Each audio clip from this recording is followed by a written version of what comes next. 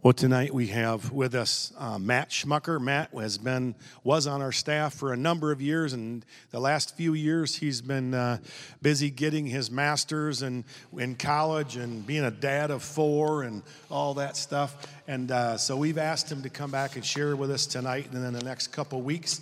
And he helped develop the Freedom curriculum and the Freedom ministry here at Res Life. And so he's going to be sharing with us for the next couple weeks.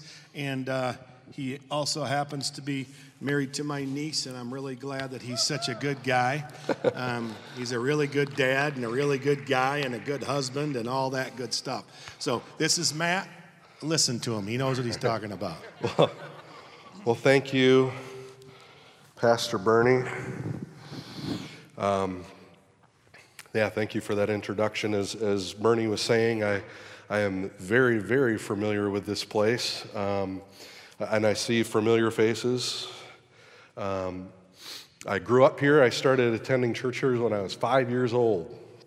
And was here for 30 years.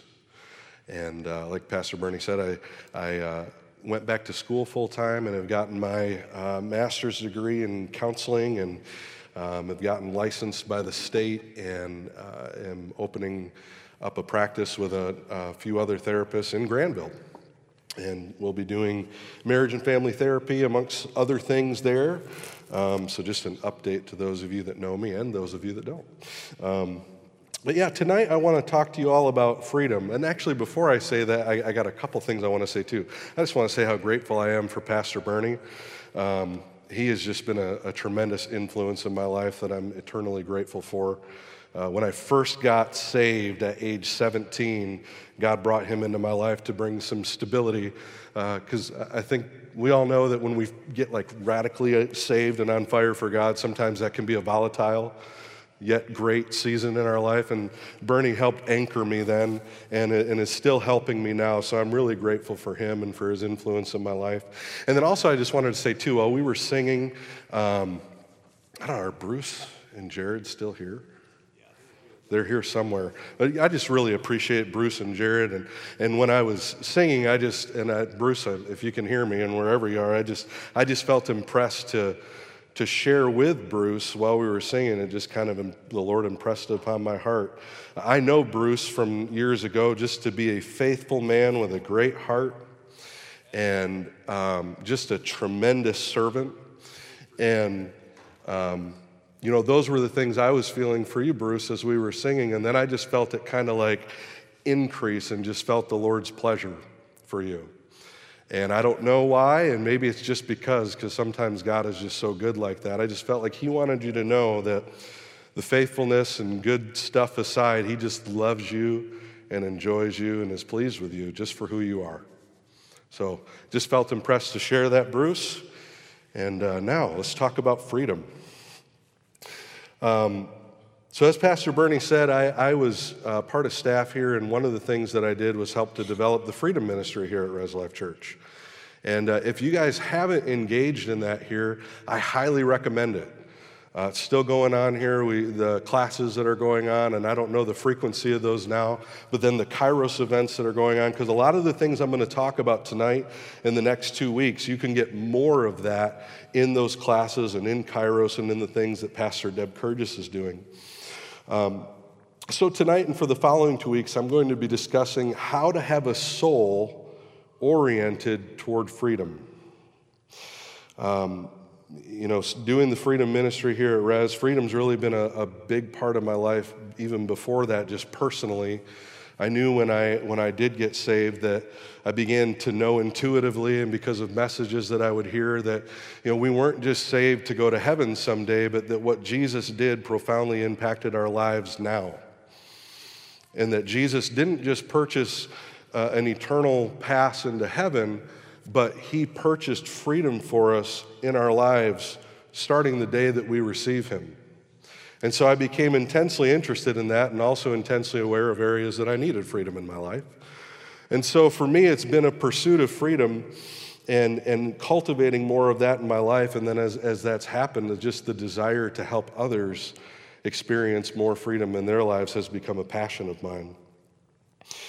And So in just the last several years helping people get free and myself getting free, I've come to notice that when we talk about something like freedom, often, the kind of questions that we have personally or the kind of questions people ask me is, what are the steps that I need to take? What are the things I need to do to get free from? And they'll usually give a very particular sin or problem that they've identified in their lives. And over tonight and over these 3 weeks, I'm not going to be giving a message based on how to take care of specific sins in your life. So what I cover might be a little bit unexpected because often, when we think about freedom, like I said, we just want to be told kind of what to do. But the problem with that are there are inherent ways that we pursue freedom that if we have the how to do it steps, we can still be led into bondage and even strengthening bondage in our lives.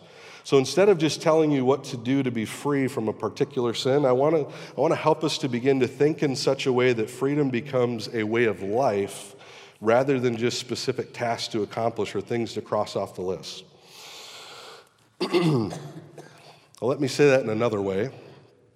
In our pursuit of freedom, we often start out with trying to tackle specific obstacles that we've identified.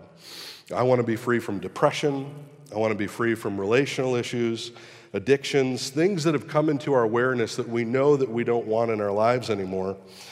However, if we're trying to get free from any of those obstacles and we have the wrong definition of what freedom is, we can come to the end of that pursuit in more bondage than when we started. A couple examples I think of, if I define freedom, whether knowingly or unknowingly in my heart as something, we grew up in the land of the free and the home of the brave, right? Me just saying freedom conjures up a lot of different imageries and ways of thinking about freedom. Each and every one of you have slightly different ways of thinking about it, and those can either be really helpful or really not helpful. I can begin to conceptualize freedom in my mind as something like, well, nobody can tell me what to do. That's freedom. But if that is really my target, then I'm really pursuing more like something like rebellion. And I might actually close my ears to hearing voices that are telling me really good things that are helpful. On the flip side of that extreme, I could identify freedom as being as compliant as possible to all the voices in my life, or even just the good voices in my life. And what I can end up with is a lifeless, mindless, compliant, well-performing individual, but that's not really freedom either. So how we think about freedom and how we define it is very important because it's going to determine what we're actually pursuing. Secondly, even if I get the right definition and I'm aiming at the right target, if I am the source of my own freedom, then I'll never arrive at the true biblical concept of it. If at the very heart of it, I'm the source of my freedom, I'm never going to arrive at the biblical concept of it, and you'll see as we unravel this. But it's kind of like if I run out of gas, and my solution is to get out of the car, get my little red tank out of my trunk, and I begin to siphon fuel from my own tank. It's not going to work. I, as my own source, cannot produce the kind of freedom that I was designed for. So if we want to live lives of freedom, before we tackle the how-tos of the specific obstacle, we need freedom from bad definitions and freedom from ourselves. So tonight, next week, and the following, I really hope to get into that. That at the end of those 3 weeks, you can look back and say, I feel like I've got the right target and that I know how to be free from myself in pursuing that.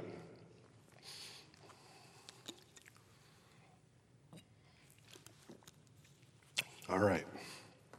So I want to talk about defining freedom then the biblical way tonight, in a biblical context, in a biblical sense. So first off, just important to know that freedom is something that Jesus is all about. In Luke 4:16 through 21, this is Jesus starting his ministry. It says, "So he came to Nazareth where he had been brought up. And as his custom was, he went into the synagogue on the Sabbath day and stood up to read, and he was handed the book of the prophet Isaiah. And when he had opened it, he found the place where it was written, "The Spirit of the Lord is upon me, because he has anointed me to preach the gospel to the poor. He has sent me to heal the brokenhearted, to proclaim liberty or freedom to the captives, and recovery of sight to the blind, to set at liberty those who are oppressed, and to proclaim the acceptable year of the Lord." Then he closed the book and gave it back to the attendant and sat down, and the eyes of all who were in the synagogue were fixed on him. And he began to say to them, "Today this scripture is fulfilled in your hearing." So Jesus, when he launched his earthly ministry, got up and announced what the Lord had anointed him to do. And if you listen to the cadence in that, freedom is a big theme of what Jesus has come to do. And what he's come to do is to restore humanity to their original design, to bring freedom where there was bondage, to put things right, and to heal broken hearts. Well, freedom is the ministry of Jesus. He came to set captives free. Galatians 5:1 says, "It was for freedom that Christ set us free. Therefore, keep standing firm and do not be subject again to a yoke of slavery." Paul was writing to the church in Galatia there, where they had begun to learn and walk the way of freedom, and a religious sect came in and started to reorient them back to bondage. And he's reminding them, Christ came to set you free. It was for freedom that Christ came to set you free. And he takes the book of Galatians and tries to reorient them to a life of freedom. And it's also helpful for us to know that as human beings, we were created and hardwired for this thing we're talking about tonight called freedom. In the same way that we have innate within us hungers, thirst. Man, I really love the songs tonight. They really played into what I'm talking about. Maybe God's in this, huh? You know, we have these innate hungers and thirsts that point us in the direction of things that will bring us life. And I'm just talking right now from a physical perspective. If your body is hungry, how many of you know it'll let you know? And you will seek out and you will pursue that which will satisfy the hunger. If you're thirsty, you don't have to have somebody tell you. You begin to know, right now my mouth is a little dry, right? So I need to get some water. That's something that we know intuitively. And just like we have these physical hungers and thirsts, they point to an even deeper, more life-giving hunger and thirst that is inside of all of us. And it was put in us when we were created. Adam was created from the breath of God, and he was created to contain the life of God, created in the image of God. And after Genesis 3, we're born into a condition where that's been separated from us. But the hunger, the desire, and the thirst for that life is still very much on the inside of us and still very much directing us in ways that a lot of times we don't even understand. In John chapter 6, and I don't think I actually gave this scripture over, but I'm just going to summarize because it's a long chapter. In John chapter 6, you see Jesus talking to people about this very thing. He's ministering to people and he feeds them food, he feeds them bread, and it says that they sought him out because of the bread that they ate. And then they found him and they asked him why he took off, and he began to tell them, you're pursuing me because I fed you food and you ate it and your bellies are full. But I tell you, don't labor for that which you eat and it goes away, but labor for the food which gives you eternal life. He pointed to their natural hunger to point them to the even deeper spiritual hunger that they had on the inside of them, this desire for life and life more abundantly. It is innate within all of us. And so these people were, I want to encourage you there, these people were pursuing Jesus for some of the wrong reasons. And some of us may be pursuing Jesus for some of the wrong reasons. That's okay. Keep pursuing him, but just listen to what he's saying as you pursue. Because he says to them, come to me and I will give you eternal life. And they got kind of mad. So when you're pursuing him and he starts telling you things that feel different than what you think you need to have, just listen to him. He'll direct you towards the right target of freedom in your life.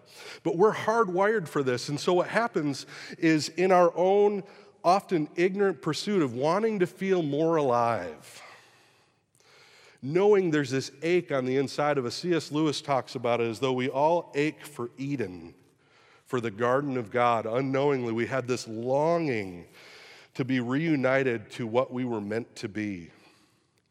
And we had this ache and this longing and this drive on the inside of us. And what the enemy likes to do is he likes to come alongside of us and define what it is that we need to fulfill that. Now, there's only one thing that can fulfill that, and that is the very presence of the Lord Jesus Christ in us, Him being the source of life. But the enemy likes to come alongside of us, and we might be that radically new saved 17-year-old, and he touched our hearts and we're ready to follow him. But then the enemy comes alongside and says, that ache you're feeling, it's not that, it's actually like donuts. Yeah, food, that'll comfort you. I'm still working on that. And we have this drive, and then in this fallen world that we're in, not only do we have these longings and these drives, but then pain gets added to it. Anybody here ever experienced any pain in life? I guess I'm alone. Pain gets added to it. So not only do we want to feel more alive, but we want to feel comforted. And separated from God, we begin to pursue whatever the enemy whispers in our ear that we'll buy. That might be donuts, but it might be drugs. It might be relationships. It might be, you take some drugs, that felt kind of good. Well, keep chasing that. That'll give you life. Well, I had sex with somebody, that felt kind of, well, keep chasing that. That'll give you life. And you latch on to something and you chase it, even though it's not bringing more freedom into your life, it seems to be digging a deeper hole. So whether it's addictions, whether it's relationships, whether it's, sex, drugs, rock and roll, whatever those things may be, we begin to pursue those things even though they're not really bringing freedom into our lives. Or we might pursue things like success. The enemy might whisper, it's in success. So we study hard, we work hard, we reach the top of the food chain in our jobs, or maybe even he's like, it's religious success. So I learn my church culture and I become the best in it, and then I get promoted to deacon or pastor. But we can come to the end of those things and realize I don't feel any more alive or fulfilled than when I started, because while none of those things are innately bad, they can't give you life.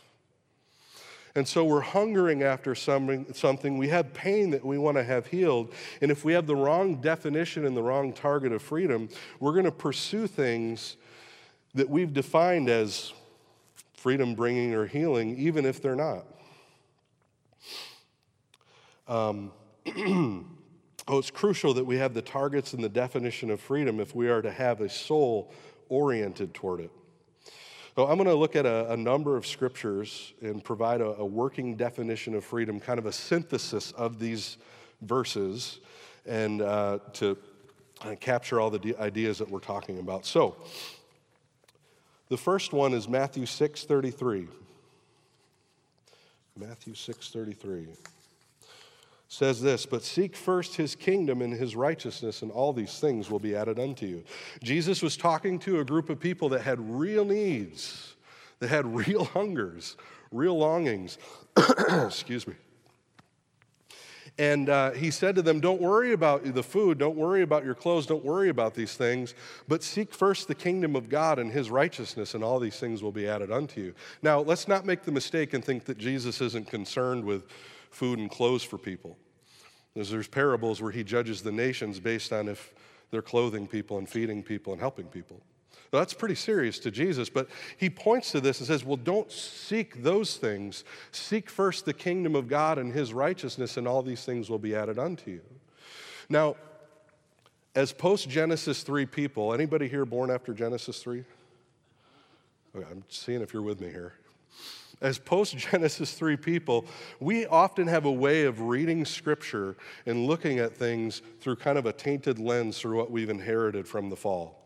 And through that lens, we're tempted to read Scriptures like these and say, seek first the kingdom and all his righteousness, and these things will be added unto you. So that means if I do really, really good at this Christian thing, if I read my Bible extra long, if I pray extra hard, if I become the best usher, the best deacon, the best diaper changer, not that any of those things are bad, then maybe God will give me some stuff. And we can get caught in this performance trap. We can get caught in this thing of trying to figure out ways to unlock God's blessings, but I don't believe that's what this scripture is saying at all. The idea that I see being conveyed in this scripture is this, that we all seek something first. Every single one of us. You may not be able to identify it right now, but if you thought a while long enough, you know what? The thing that you seek first, the thing that you're craving, that longing for life directs you towards initially. I don't know if it's that donut or a cup of coffee or something much more illicit. I don't know. But we all have something we seek first. It might be, as I said, it doesn't have to be bad things. It can be good things. But we all seek something first. Something has priority in our hearts. And whatever that thing is has power over and organizes the rest of our lives. So we can seek first something like acceptance. And if I seek first acceptance, then people and their opinions are going to have power over and order the rest of my life. Or we can seek first something like financial security. And if I seek first financial security, money and things are going to have power over and order the rest of my life. The stock market volatility is going to cause me to stay up and chatter my teeth. But we all seek something first, and we can seek first things that are good and that are necessary, but they will have power over and organize the rest of our lives. I could seek first something like freedom from depression. Now, who doesn't want to be free from depression? But if I seek first freedom from depression, depression begins to have power over and order the rest of my life. Me personally, the 17-year-old me, maybe I was turning 18, I don't remember, but after my initial spark of salvation, and I've never looked back from there, but I just got hit like a tidal wave probably a year into that. And I just remember working at a factory at Steelcase in the summers, and I had an incident happen while I was working on the line where I had this thought come into my mind, and it just caused me to double over in fear. I literally felt my stomach just go, and I was like, oh. And from that day, for 2.5 years, I was tormented mentally. And it was a complete hell for me. And I began to pursue freedom from that. And let me tell you, I did a lot of good things. I read scripture, I prayed, I tried really hard at a lot of things. But what ended up happening was the problems that I was having mentally began to, as I pursued first freedom from that, it began to determine the types of books that I read, the type of people I would hang out with, the type of situations I would let myself get into, my sleep pattern. What happened was my pursuit of freedom from that actually built a cage around me. And we can even be pursuing good things, but just keep in mind that what we pursue, what we seek first, will have power over and order the rest of our lives. Now, let's come back to that verse. So now, seek first the kingdom and his righteousness and the power of his presence and his rule in our lives will begin then to have power over and to organize the rest of our lives. As we prioritize God's presence, you know that he's here. You know that when you leave, he's there. You know that when you're laying in your bed full of anxiety, he's there. And as we begin to reorient our hearts to the fact that he's present, and we begin to prioritize that and his reign, when we pursue first that, when we prioritize that, when we surrender to that, it changes everything. When that becomes the way of life for us, that is the priority and that is the pursuit. It changes everything. A life oriented toward freedom is one that gives priority, attention, and surrender to the presence of God, the kingdom of God, and God's ways. All right, our next scripture, 2 Corinthians 3:17. Now the Lord is the Spirit, and where the Spirit of the Lord is, there is liberty. You could say there is freedom. Where the Spirit of the Lord is, there is freedom. Jesus came to set captives free. As captives, we tend to think from the perspective, though, of prisoners, right? We can tend to think about freedom and define freedom from the perspective of those who are captive. If this podium were my bars, and I live behind these bars my whole life, I may begin to think about freedom simply as the absence of these bars. In my case, I thought about freedom as the absence of torment in my mind. Now, the problem with that is that freedom from these bars, freedom from that torment is simply, it's not enough. It wasn't, for the prisoner behind bars, sitting there dreaming of the day that the bars are no longer there, he doesn't often realize, or he or she doesn't often realize that it wasn't the bars that got him there in the first place. And so if we just remove the bars, but something doesn't change inside of us, then it's not fully and completely the kind of freedom that God wants us to have. But we often think about freedom in that way, as the absence of something. We may think about freedom again as the absence of that depression, the absence of conflict in my marriage relationship, the absence of fear, the absence of the list could go on and on. We could think about it in that way, but again, that thing just going away isn't quite enough. In the Bible, especially in this scripture here, it doesn't talk about freedom then as the absence of something, but it talks about freedom as the presence of someone. Where the Spirit of the Lord is, there is freedom. Now, theologically, we affirm that there is nowhere that God is not. Right? So what's up with this? He's omnipresent. He's everywhere. It says he holds all things together by his word. My atoms, my cells are held together by him. He's everywhere. There's nowhere that he's not.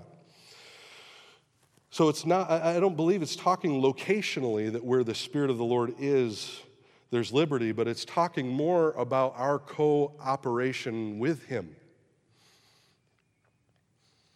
In the context of that verse, they're talking about hearts turning to the Lord and him being unveiled and then beholding him and being transformed into his image.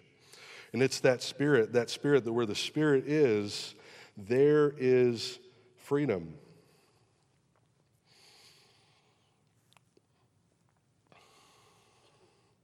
So then the question is, rather than how do I get free from this depression, how do I get free from this fear? I think a better question is, have I opened my heart and cooperated with the Spirit of God in every corner of my heart?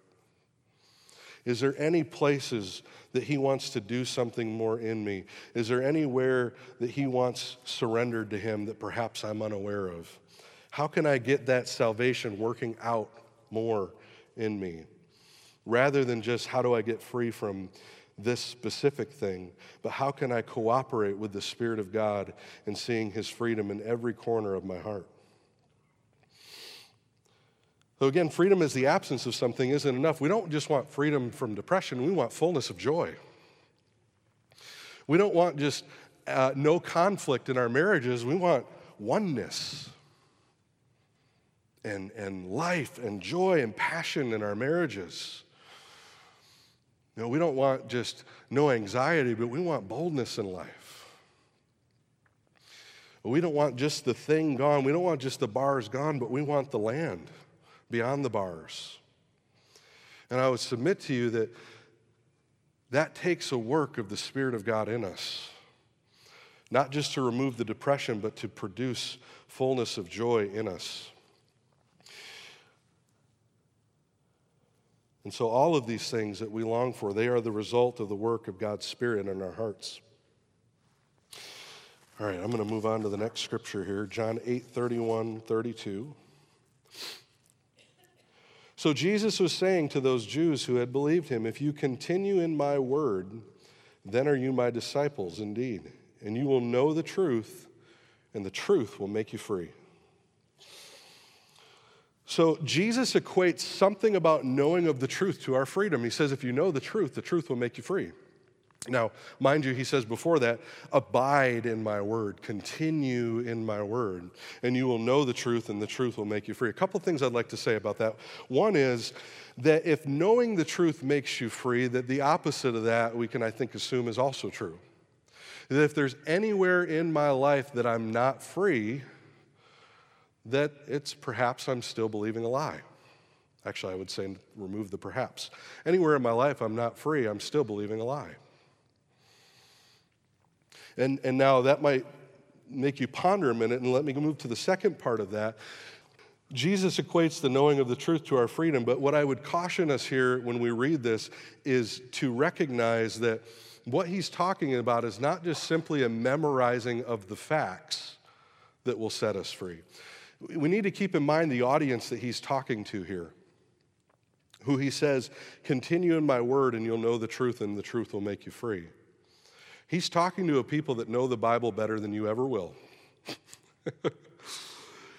So for us to assume he's saying, read the Bible more and you'll be made free, I have to stop and think about that. Now, I recommend reading the Bible more. But there's something about the way that these people knew the Bible that didn't necessarily produce freedom in them.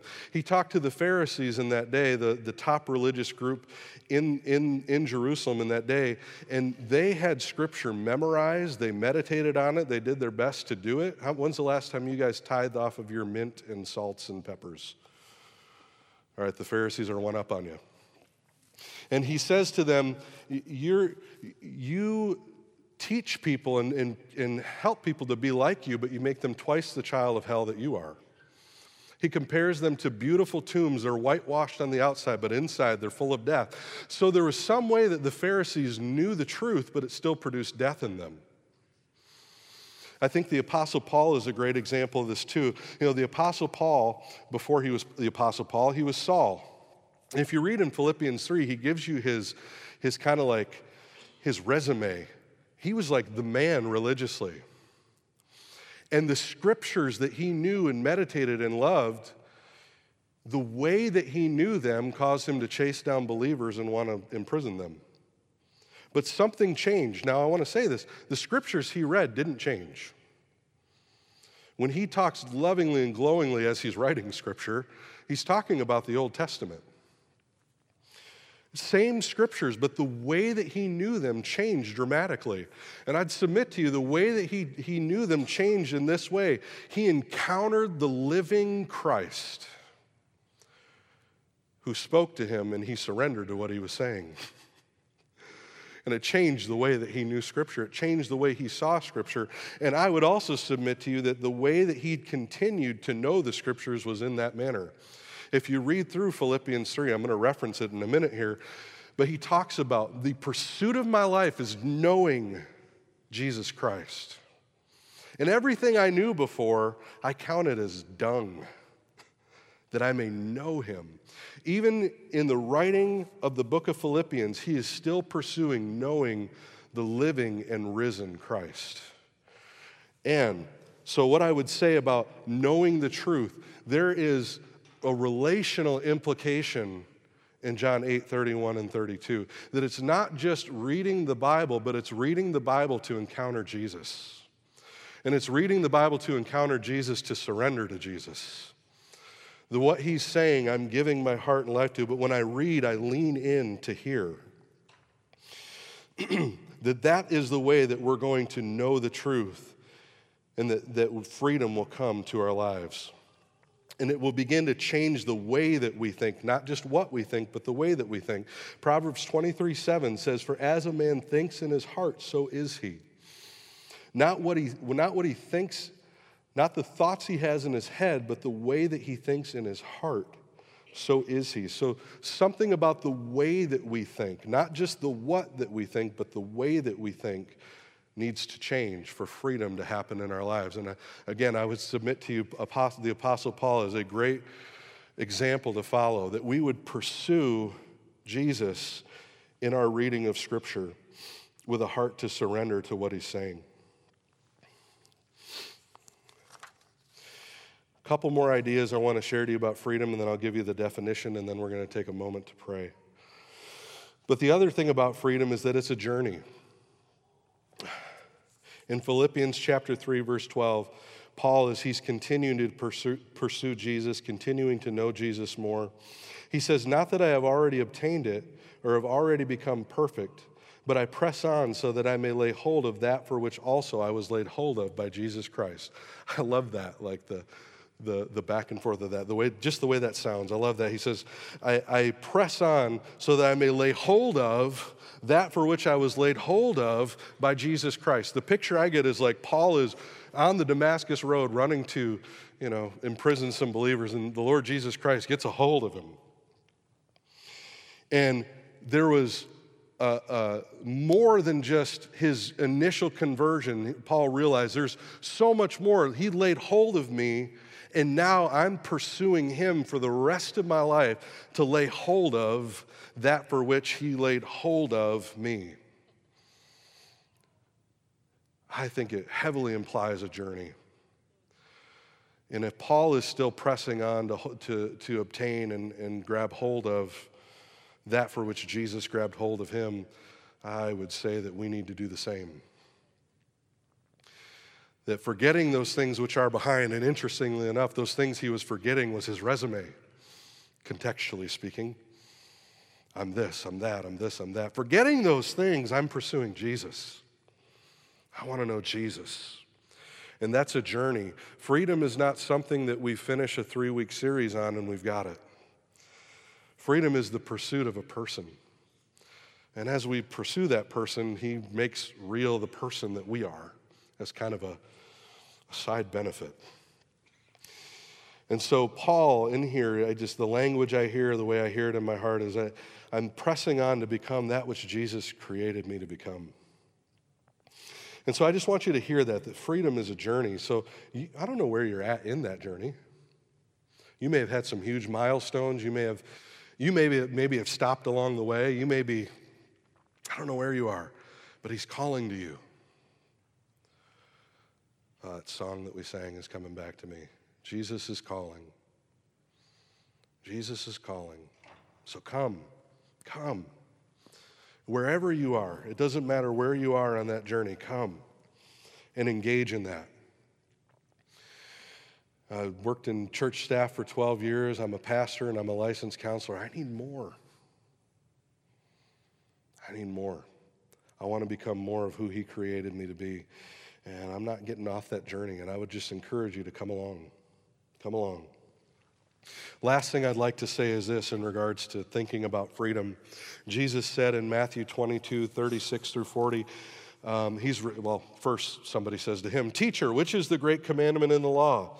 And he said to him, "You shall love the Lord your God with all your heart, with all your soul, with all your mind. This is the great and foremost commandment, and the second is like it. You shall love your neighbor as yourself. On these 2 commandments depend the whole law and the prophets." This is like Jesus saying, all the stuff that was written, you can sum it up and hang it all on these 2 things. Love God with all your heart and love people. Love God and love people. So our freedom journey should be something that's developing both vertically and horizontally. If you're having these dramatic encounters with Jesus and you're experiencing new levels of freedom, but you're cruel to your neighbor. If you look at the person standing next to you with judgment in your heart, people would, by their report, say, I'm not seeing that. Freedom should translate both vertically and horizontally. In other words, the outer working of that freedom should happen among us. We should begin to become a people who love one another, who are generous with one another, who believe in one another, and not just each other, but the world. That the fulfillment of the two great commandments, that more freedom that we have in our life, the more of those commandments should be fulfilled functionally in our lives. That our love for God and our love for people increases. And I'm not talking about you're just trying really hard to love people. But something is beginning to awaken in your soul where you begin to see people the way that God sees people, because you've oriented your soul to pursuing first His kingdom and His righteousness. And it's a work that He does in us and through us, not just something that we will and try really hard to do. So, in light of all that we shared, I want to provide you with a working definition of freedom that kind of synthesizes all those thoughts and is a lot easier to say. To respond to God fully out of who He created and redeemed us to be. That when we are talking about we want to be a free people, I think it's a good statement to say that that means to respond to God fully out of who He created us and redeemed us to be. Again, it keeps it present tense, keeps it relational. To respond implies relationship to God, not to depression, not to fear, not to the voice of the enemy, not to circumstances, but we're responding to God. Fully speaks to that ongoing fullness of work that His Spirit is doing in us. Out of who He created, it speaks to our original design, and redeemed speaks to the work of the cross and restoring that. So to respond to God fully out of who He created and redeemed us to be. So if you ever hear me say, I want more freedom in my life, that I'm saying I want to become more functionally the person who I already am as a work of the Spirit of God. So as we close tonight, I would just like you to bow your heads, close your eyes. I just think it's helpful for focusing. I'd just like you to take a couple moments. This isn't something that is a strain of a thing to do, but just to become aware. Let your heart become aware of the fact that God is present. He's here. And He loves you more than you could ever fathom.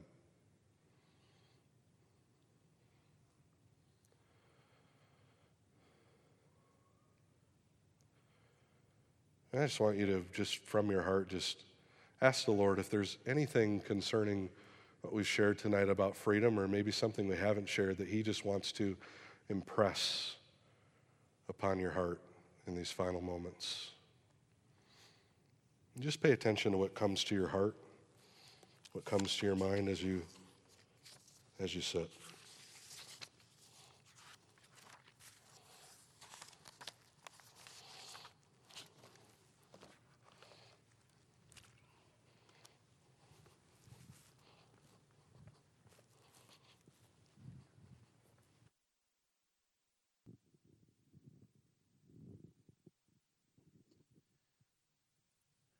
As you look into your own heart and as you allow the Spirit of God to talk to you, and as you just think on these things, how much God loves us and how much He has a plan for our lives, and it's good. This quietness is uncomfortable to our busy natural selves. But I want you to, as you leave this place and as you go to your homes, take some time to be quiet and reflect like this when you're alone with God, and let Him talk to you. And when He talks to you, He's going to lead you and guide you, and ask Him questions that you have and let Him talk to you, because He longs to speak to you. He longs to help us and guide us and lead us. He sent us the Holy Spirit for that very purpose. So as we close tonight, it's a real sweet, tender spirit in here tonight. We're just going to allow you to be on your way. When you feel like you're ready to go, you just go. And we're just going to have some soft music playing. And you have a blessed rest of the week.